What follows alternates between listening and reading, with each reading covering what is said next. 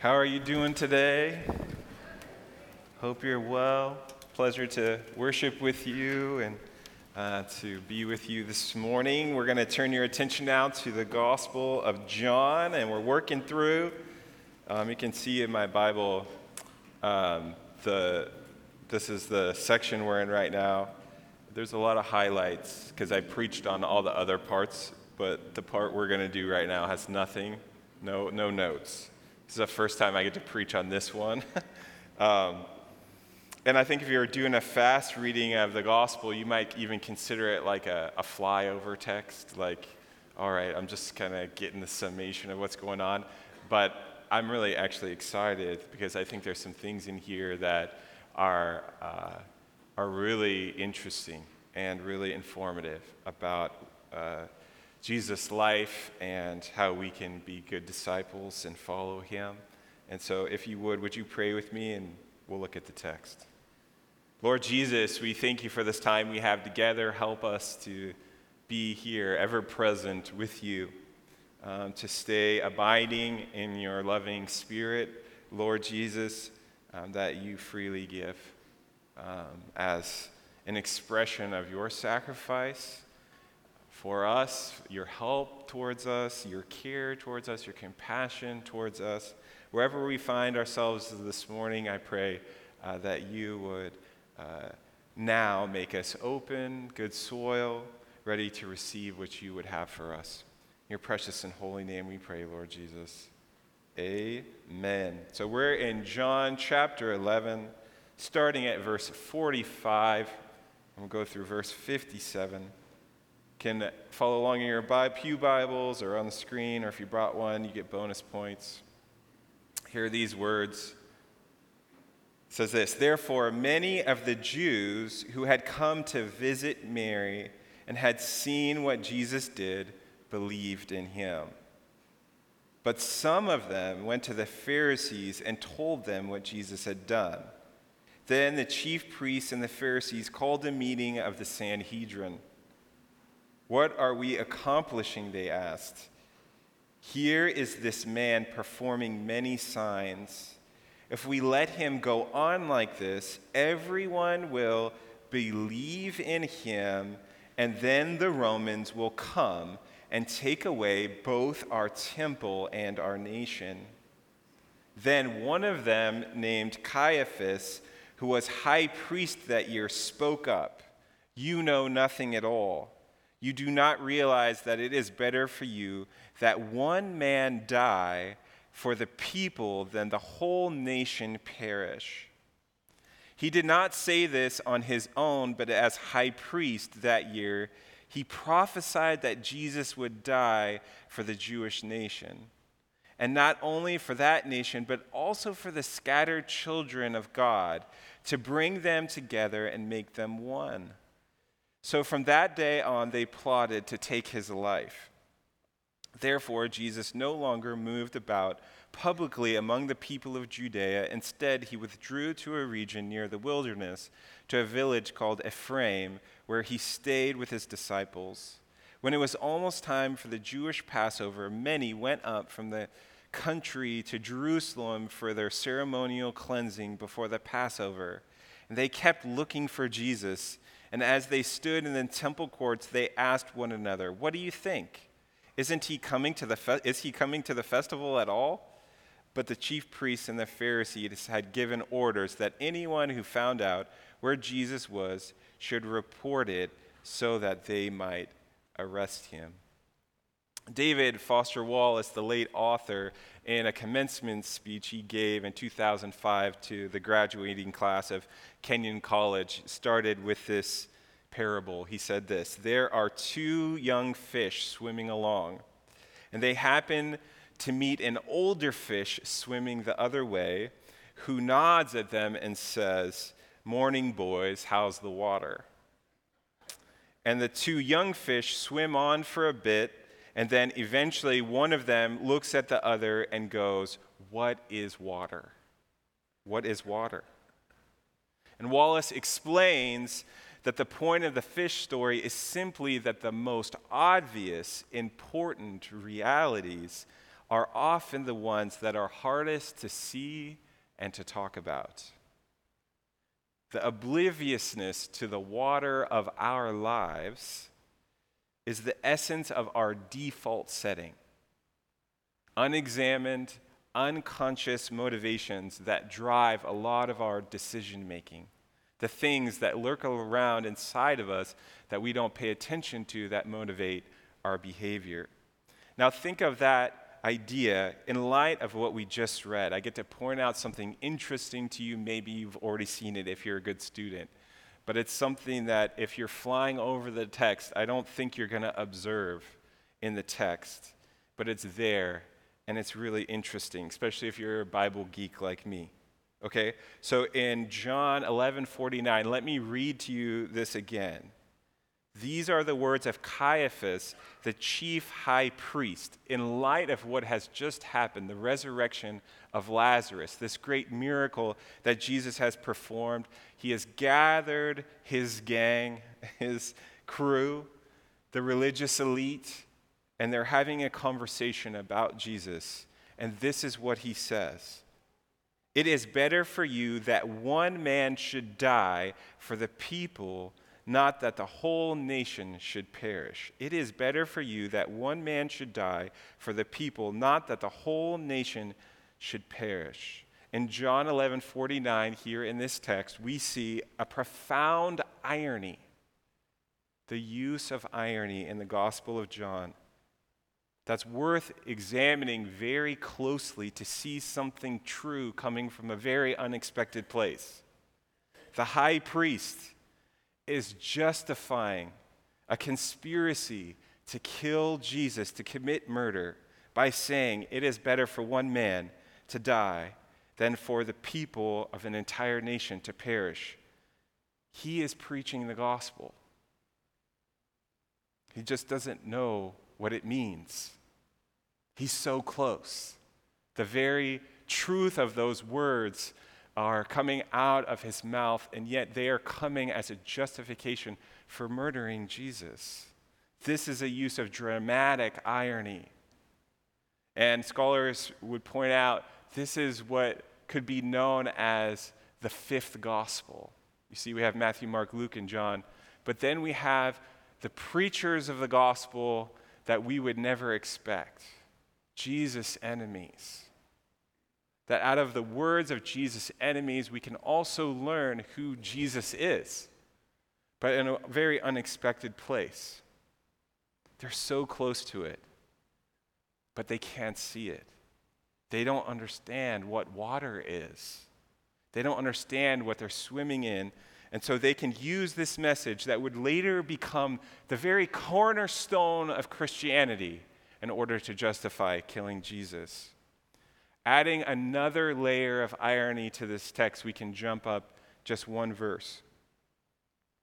Everyone, it was said by the Sanhedrin, will believe in Jesus, and the Romans will come and take away both our place and our nation. Ironically, in 70 AD, the Romans came and took away the Jewish place and nation. The very thing that they were afraid of actually happened.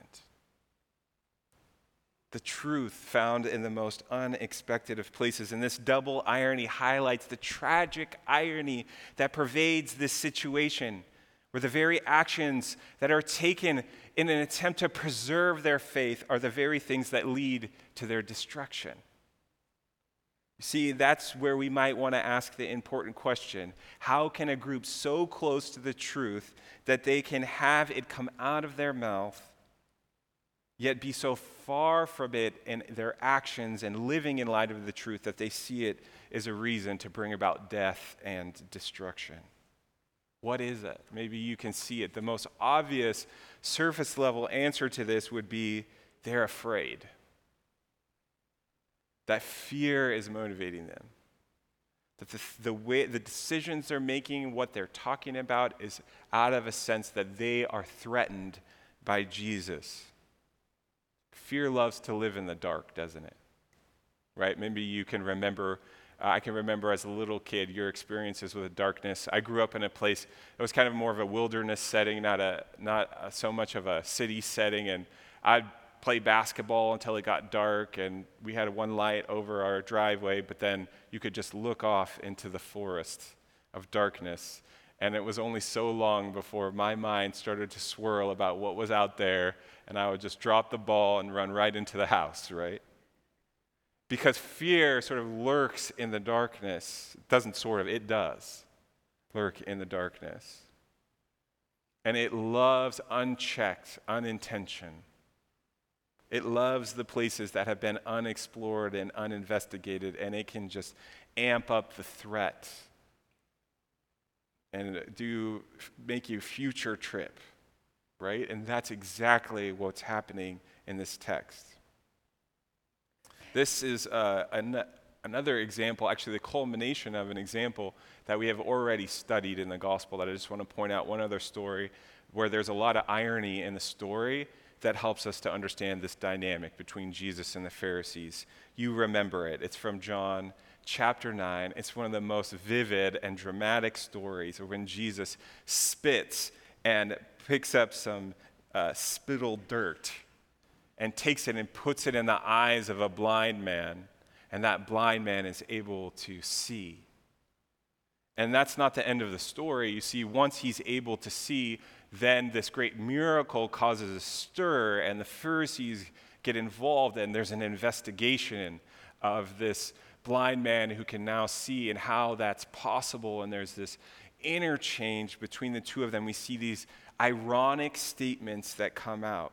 One of them is from the blind man. He says this, "You do not know where he is from," speaking of Jesus, "and yet he has opened my eyes." So in other words, who is really blind here?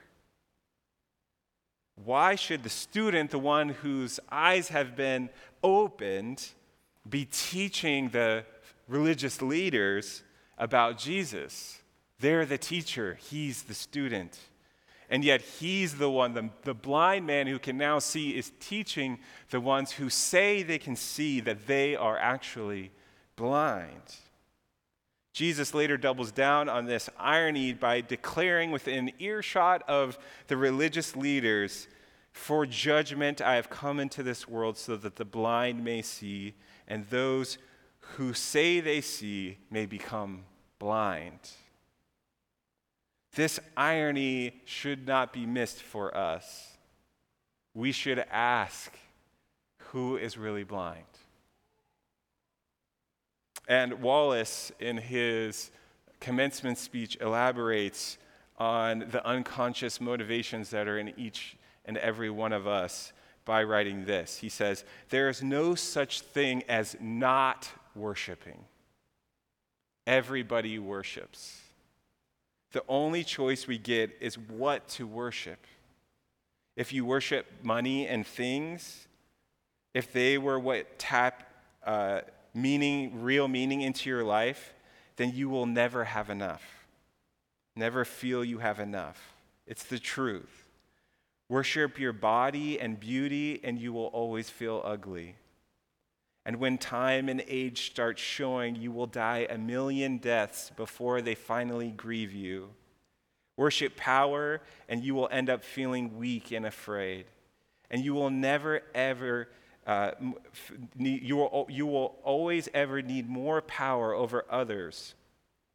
Worship your intellect, being seen as smart, and you will end up feeling stupid, a fraud, always on the verge of being found out. But the insidious thing about these forms of worship is not that they are evil or sinful, it's that they are unconscious. They are default settings. They lurk underneath our consciousness. The Pharisees' default setting is that they are the conscientious ones, the ones who were doing the right thing, saying the right thing. And yet underneath that is this desire to protect. They had a lot. They were the ones who had the power, and so they got together to have a conversation about how they keep said power. And they missed the very thing that they were meant to see the most in their life, because they were worshiping fear and they were walking around in the darkness. Going back to the thesis statement in the Gospel of John, we see this at the very beginning when John says this: "The light shines in the darkness, but the darkness has not understood it." The light shines in the darkness, but the darkness has not understood it. And then in a very climactic way, we see the words of Jesus from the cross. You remember the phrase that he speaks in that moment: "Forgive them, Father, for they know not what they are doing." What a gracious statement Jesus gives. He knows that there are unconscious motivations, the things that are happening in the dark that cause death and destruction to happen in this world. And he says, forgive them, for they don't even understand what they are doing.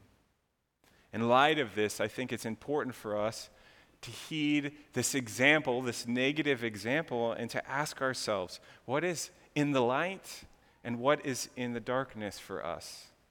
Using a religious example, because especially those of us who are in ministry, we need this check. As we go about doing the business that God calls us to do, we need to be reflective. All of us who want to live in the kingdom need to be reflective on why we're doing what we're doing for God. Right? And to ask that question is to help us to become conscious of our motivations. There's a pastor, one of the people in my doctoral program shared this little quote that I think is helpful in thinking along these lines. It's a teaching on Matthew 21, which is a parable that Jesus gives about a vineyard. It says this: Jesus tells us a story about wicked tenants who want to take over a vineyard. A vineyard would have been repossessed land, taken from farmers, turned to an export crop, where they are now sharecroppers. And the story is a commentary on economic systems that use people, and also a hit at leaders who are doing a lousy job. But what if it is also about us? About our urge to take over religion and make it ours. God, I confess sometimes I want to possess your vineyard, to make my religion work out for me, not merely to receive it, but to control it, to manage your grace, to center it on me. I repent of my mutiny. We must ask ourselves again, today, have I set my heart on working for God in God's vineyard? Or have I asked God to bless my plans and to go to work for me? This is two very different ways of walking out our faith. I think we have a picture of this. If just for one moment, maybe you want to meditate on the fish, okay? Having this conversation. And I just want to remind you of the responses that took place in the scripture, right? The first one that we saw, in light of the resurrection of Lazarus, there was a group of people that the light went on for, and they believed, right? And they, from there, became disciples. They responded to the resurrection of Lazarus by deciding that they wanted to believe in who Jesus was, and they lived and walked in the light. They are the conscious fish that know what water is. And then there is another group that saw the raising of Lazarus, and they decided to get in the drama, right? They were like, oh, Jesus, look what he did. That's going to get him in trouble. I'm going to go take him to the people that are going to be upset by this. And so they enter into that drama cycle, and that was their response to who Jesus was and what he did. And then at the very end of our story, we see this other group of people that's sort of hanging out going, I wonder if Jesus is going to show up. I wonder is he really who he says he is? And so we see these different groups and we can think, in our day-to-day lives, in our walking everyday lives, how are we doing? The theologian Baxter Kruger talks about a time when he was coaching his son's Little League, and he was thinking all about how smart he was as a theologian and how he should be off writing a book and how he was wasting a time being at his son's Little League practice, when all of a sudden he had this download insight from God. Like, there is more Trinitarian activity happening at this baseball field than there ever is in his great studies as he was working on writing a book. How we might walk into the supermarket might be another example. Maybe you have some days where you are in a rush and you're feeling kind of tired and low. And so what you see is the person cutting you off as you're trying to get to the vegetables that you need to get to, and you're feeling kind of annoyed that the things that you want to be at the grocery store aren't there in the place that you want them to be because they rearranged everything. And you hear the crying baby in the corner and you're frustrated and it's annoying you. And you see everybody as you walk through the grocery store as somebody who's essentially in your way to getting to that time when you can relax. And then there's another way to walk into the grocery store. You might walk in and you might say, wow, look at all of the things that are here. Unbelievable amount of food and variety. Look at these people that have the same struggles, that have the same worries and concerns that I have. Look at that beautiful baby there that shows us that new life is possible in the world. And you might have a nice conversation with the person at the checkout counter and have that exchange. You can tell the people that are walking in the light, can't you? And we both have lived in both of these places. We can be awake and yet dead inside, kind of like the Walking Dead, or we can be a people that want to say, no, I'm going to bring my full attention and awareness because God has given me his full attention and awareness, and therefore I'm going to live in a place that isn't in the darkness. One last illustration, really building off of last week's sermon and the question that we ended with. This is just a little picture, an image of a cave, right? And we talked last week about Lazarus, and it was wonderfully illustrated by Rob that one of the questions we might ask ourselves is, if our name was spoken and we were laying in that grave, would we want to come out and live in light of the resurrection? One commentary writes on this very theme saying this: over us too has rung out the voice of authority, Jesus' authority, come forth.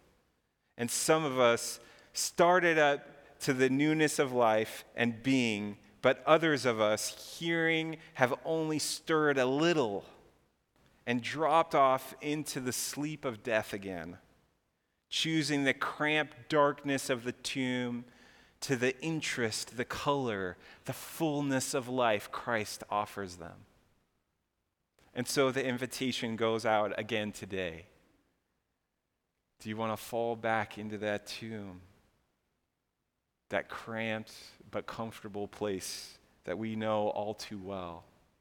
Or do you want to come out and live into the fullness of life that Christ offers each and every one of us? A helpful prayer, I believe in this, to move us from places of certitude into places of actually taking inventory of where we're at, is a prayer by Thomas Merton. It's a famous prayer. It says this: "My Lord God, I have no idea where I am going. I do not see the road ahead of me, I cannot know for certain where it will end, nor do I really know myself. And the fact that I think I am following your will does not mean that I am actually doing so. But I believe that the desire to please you does in fact please you, and I hope I have that desire in all that I am doing. I hope that I will never do anything apart from that desire. And I know that if I do this, you will lead me by the right road. Though I may know nothing about it, therefore will I trust you always. Though I may seem to be lost and in the shadow of death, I will not fear, for you are with me, and you will never leave me to face my perils alone.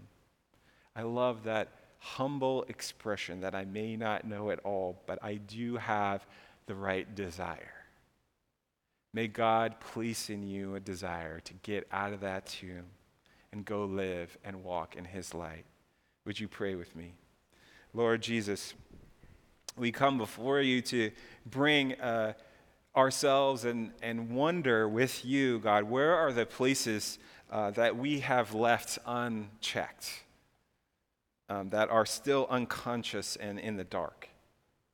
And Lord, in those places we ask that you would shine your wonderful light to bring freedom from the things that hold us down and lay us in bondage and death.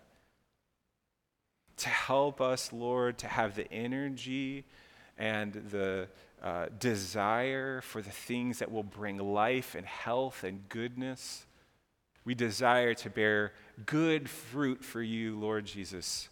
And so help us to not be people that just are close to the truth, but help us to be the people that embody and embrace your truth in all that we say and do.